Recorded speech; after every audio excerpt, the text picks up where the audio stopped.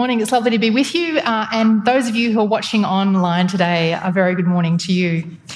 I met someone just recently for the very first time who I'd only ever corresponded with via email. And at the end of this lovely conversation, this person said to me, "You know, Katrina, it's been so nice to meet you. You're kind of really different to what I expected. For today, I kind of wondered whether or not you laughed, because when I read your emails, you came across as really serious." And I was kind of taken aback, like, I've just been told that I'm uptight. Unbelievable. Me uptight? It was just extraordinary. So like the chilled out, completely water off a duck's back kind of a gal that I am, I immediately got onto ChatGPT to prove this person wrong. It turns out that that was a mistake. Because when I asked ChatGPT to name for me the characteristics of uptight people, it said this. Number 1, uptight people, if I can make my clicker work. Oh, gosh, backwards. Uptight people don't make mistakes. Uptight people are excessive worriers. Yes, I admit it. I have a VIP pass to the What If amusement park that lives inside of my head. I get unlimited access to the roller coaster of catastrophic thinking. I can visit the house of hypothetical disasters anytime I like, and I get to regularly stroll through the beautiful garden of overanalyzing. Number 2, uptight people are overly serious. Now, my motto is, why waste time laughing when you could discuss the hypothetical existence of knock-knock jokes? Number 3, uptight people have difficulty relaxing. Okay, you got me. I could turn walking around Blackburn Lake into an Olympic sport. And finally, uptight people have perfectionistic tendencies. Now, I admit, if a job is worth doing, it is worth overdoing. Touché, ChatGPT, touché. I've been thinking about all of this because it sounds kind of awkward to say this in front of you this morning, but I've been trying to cultivate more joy and wonder and laughter in my life. Basically, in my entirely uptight, overthinking kind of way, I've been on a quest to relax. I'm not talking about relaxing with scented candles or getting into your PJs and lying about on the couch. I'm not talking about relaxing on holiday. I have absolutely no problem doing any of those things.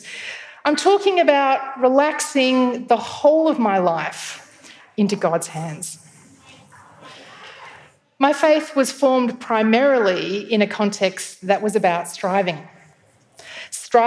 to stay within certain parameters of the Christian faith and calling people out for stepping outside of those parameters.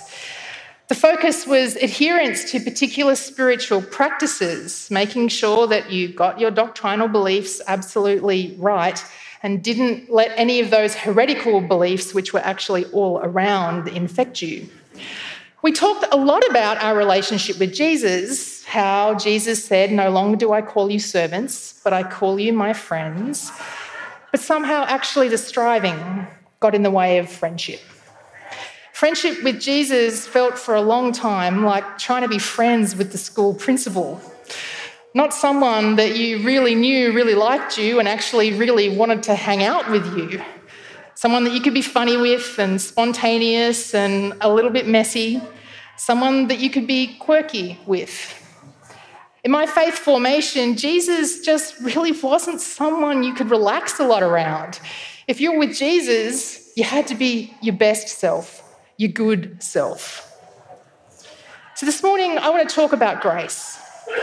How our understanding of the grace of God can either drive us towards striving, or it can set us free to relax the whole of our lives into the hands of God. The grace that fuels the kind of striving is a grace that says, Look, grace is what God does for bad people in such a way that they know that they're bad. The short story of this kind of grace says, look, God was against you, but don't worry because God is really gracious and you're just really flat out lucky to be on his good side. The standout definition of this kind of grace goes something like this: grace is God's undeserved favour towards us. Grace is God's undeserved favour to us. Did you notice how in that definition, how in that framing, the accent is on our unworthiness? But friends, that is the short version of grace. Anyone that tells you that story of grace, that short version, I think is actually distorting the true version of grace. Because the full version of grace starts with that definition, but goes so much more beyond it. Anne Lamott once said, "I do not understand the mystery of grace,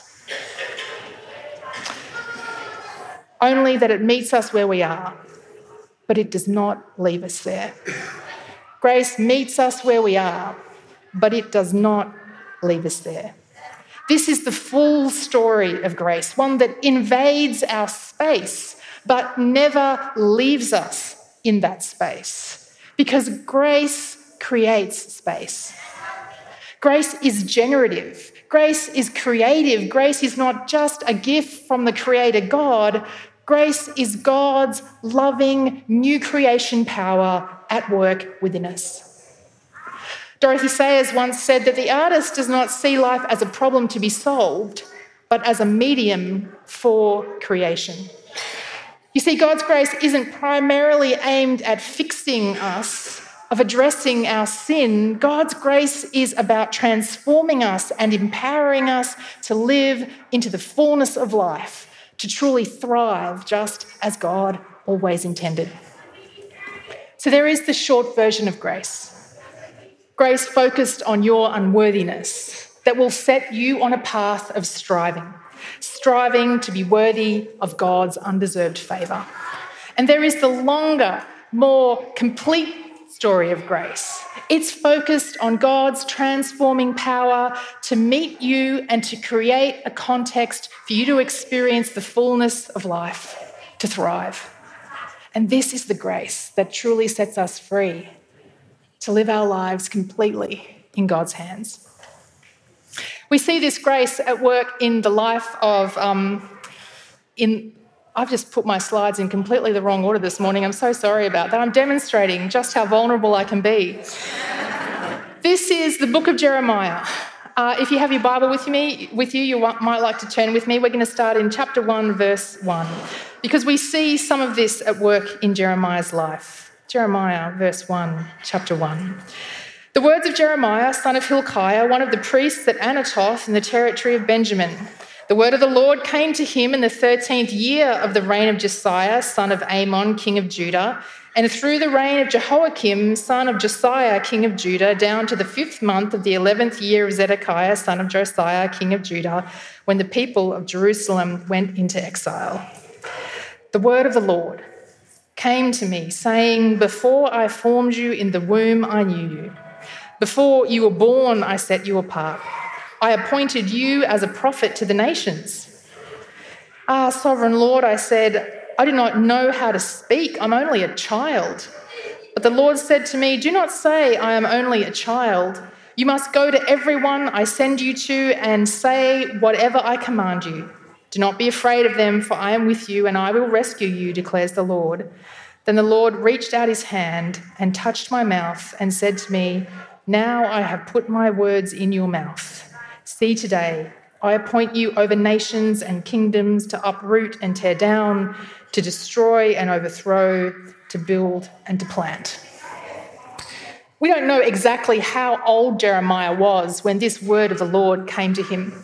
Many scholars think he might have been as young as 19 years of age. It's interesting that when he came to decide what to do with his life, Jeremiah actually wasn't in need of any career advice. His family were the local holy men in the village of Anatoth. The priesthood was his family business. And like his father before him, Jeremiah was expected to don the robes and to tend the candles in the cute little church in his tiny little village. Instead of being a priest, an insider in the religious life of Israel during that time, God said, actually, no, Jeremiah, you are going to be an outsider. I am calling you to be a prophet, to speak whatever it is that I command you. Someone to tell this lot what they really need to hear, to lift the lid on their corrupt and wasted lives. And not just a prophet in your little tiny local village chastising the gossiping women and the indolent men, not even a prophet to the nation speaking truth to the political powers in Jerusalem. I am calling you to be a prophet to the nations, plural, an international prophet. I want you to clock up your frequent flyer miles, delivering messages from the creator of the universe to the rulers of this present day. I think it's worth acknowledging at this point that this word from the Lord was kind of nuts. And even Jeremiah gives us two very plausible and I think eminently sensible reasons why this is nuts. The first problem is that Jeremiah doesn't exactly have the gift of the gab. He's an awkward adolescent with pink acne.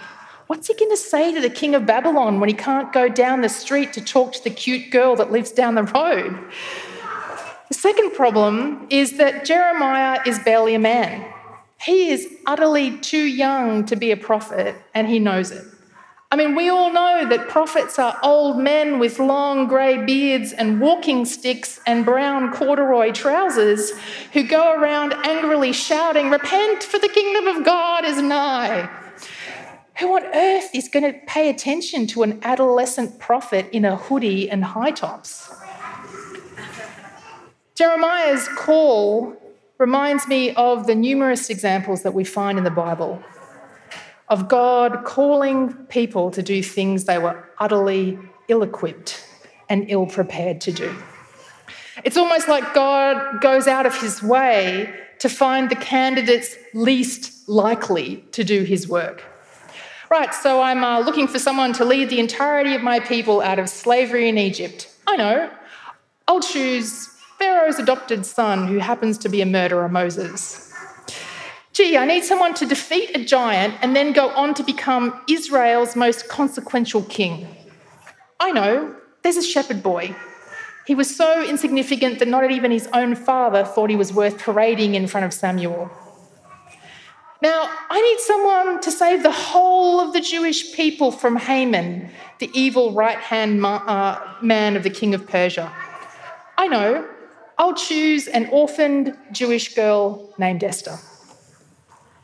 Each of these choices, and so many others I know that you could name, look like utter madness. Absolute, utter madness, until we grasp verse 5 from our reading. Before I formed you in the womb, I knew you. And before you saw the light of day, I had holy plans for you. Before. It is such an ordinary, insignificant word, isn't it?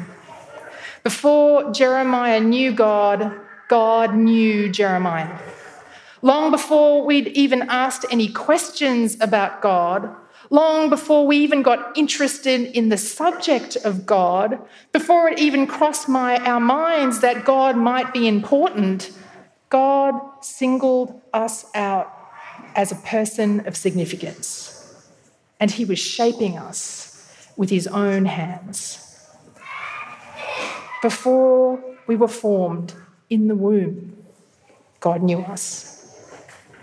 I'm not sure that I'll fully be able to ever grasp the mystery that we are known before we know. For is such a short and an ordinary word that I think has the power within it to turn everything upside down. And friends, grace is a before story. Before you'd even heard the word grace, God was offering you grace. God's grace was with you before you even knew what God or grace was. Before you realised that you should probably try and knuckle down and pull your socks up a little bit more, God's grace had created a space for you to change. God's grace had cleared a pathway in the midst of the forest of your fears.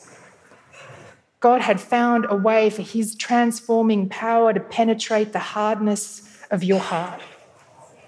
Before. Grace is a before story. There is the short story of grace focused only on your unworthiness, and it is a path that will hold you captive to a life of striving to be worthy of God's undeserved favour. But there is the longer story of grace, the complete story of grace that focuses on God's transforming power to open up a new space inside of you, to create life and fullness of life and overflowing. And this story came into being before you did.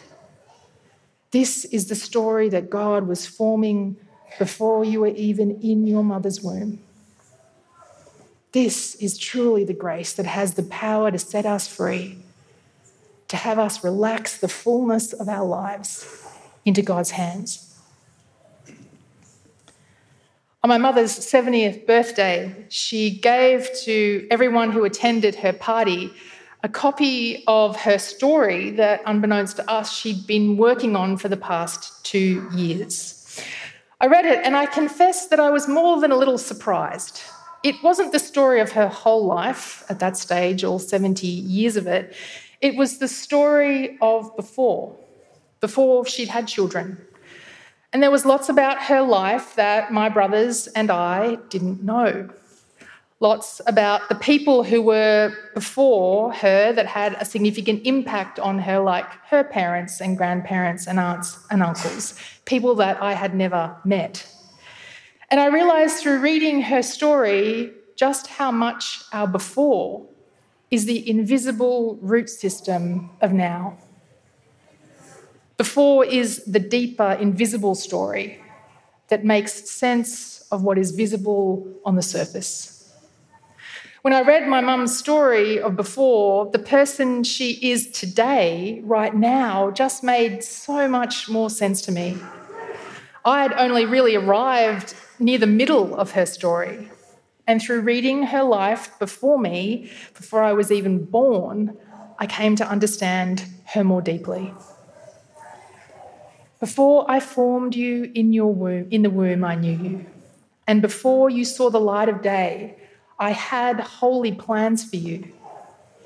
See, just like my mother, all of our befores have a profound impact on our lives. We enter a world we don't create. We grow into a life that's already largely provided for us. We arrive in the midst of a set of incredibly complex relationships where we exist along other people's wills and desires and the best of them and the worst of them. And all these things are already in operation before we've even been introduced into the mix. And if we zoom out a little further, our arrival in the arms of our parents, or even their arrival in the arms of their parents, isn't even the beginning. We are living in the middle of a story that was begun by God and will be completed by God. This is the story of grace, of God's grace bringing wholeness to all of creation. Grace is God offering to us, to each one of us, some of God's own wholeness in order that we might be made whole. This is why Scripture says, "For it is by grace you will be saved." Only God's wholeness has the power to put our broken and fragmented lives and the broken and divided world that we live in back together. Before I formed you in the womb, I knew you. And before you saw the light of day, I had holy plans for you. There is the short version of grace, and this version says it's all about your unworthiness. You are on a quest in life to become worthy. And that path will lead you to a life of striving. It begins with God saying no. No to who you are. No, you're not good enough. No, you need to try harder. No, you've got to be better. And if you allow this story to take root in your life, you will forever be pursuing worthiness. But then there is the longer and the much more wonderful, the more complete story of grace, and it begins with God saying, yes. Yes, you are good. Yes, you are blessed. Yes, you are my beloved, in whom I am so very well pleased. And its focus is on God's transforming power to create a new space of life and thriving in the midst of this one. To meet you where you are, but to lead you so far beyond that. This is a before story. It came into being before you. This is the story God is forming across the whole of God's creation. And this, my friends, is the grace that sets us free to fully relax into the extraordinary, wonderful arms of God. Faith is about trusting God so much that our relationship with Jesus isn't like trying to be friends with the school principal. It's about sharing our life with someone who really, really wants to be with us, who delights in us. The fun, spontaneous parts of it, us, the quirky, unusual parts of us, who loves it all. God's grace is a before story.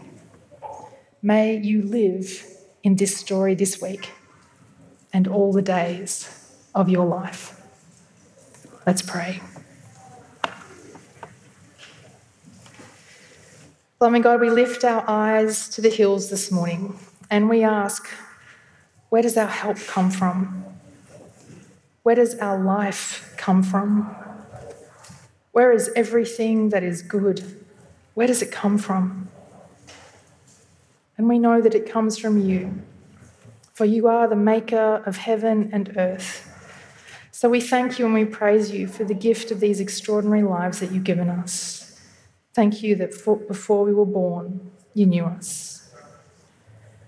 And God, this morning as we come before you and stand in the risen presence of Jesus, we confess that there is, for many of us, an enormous gap between who we are and who you've created us to be. So we acknowledge the ways in which our desire to please you, to earn your favour, to be good enough, has actually led us to live a life of anxiousness and striving. We're only too aware of the disconnections between the life that we're living and the life that truly wants to live inside of us, the life that you've placed in our hearts through Jesus Christ. So like children, we come to you, God, and we simply say, please don't give up on us. Please be patient. Please keep retelling us the story of your grace that came well before us.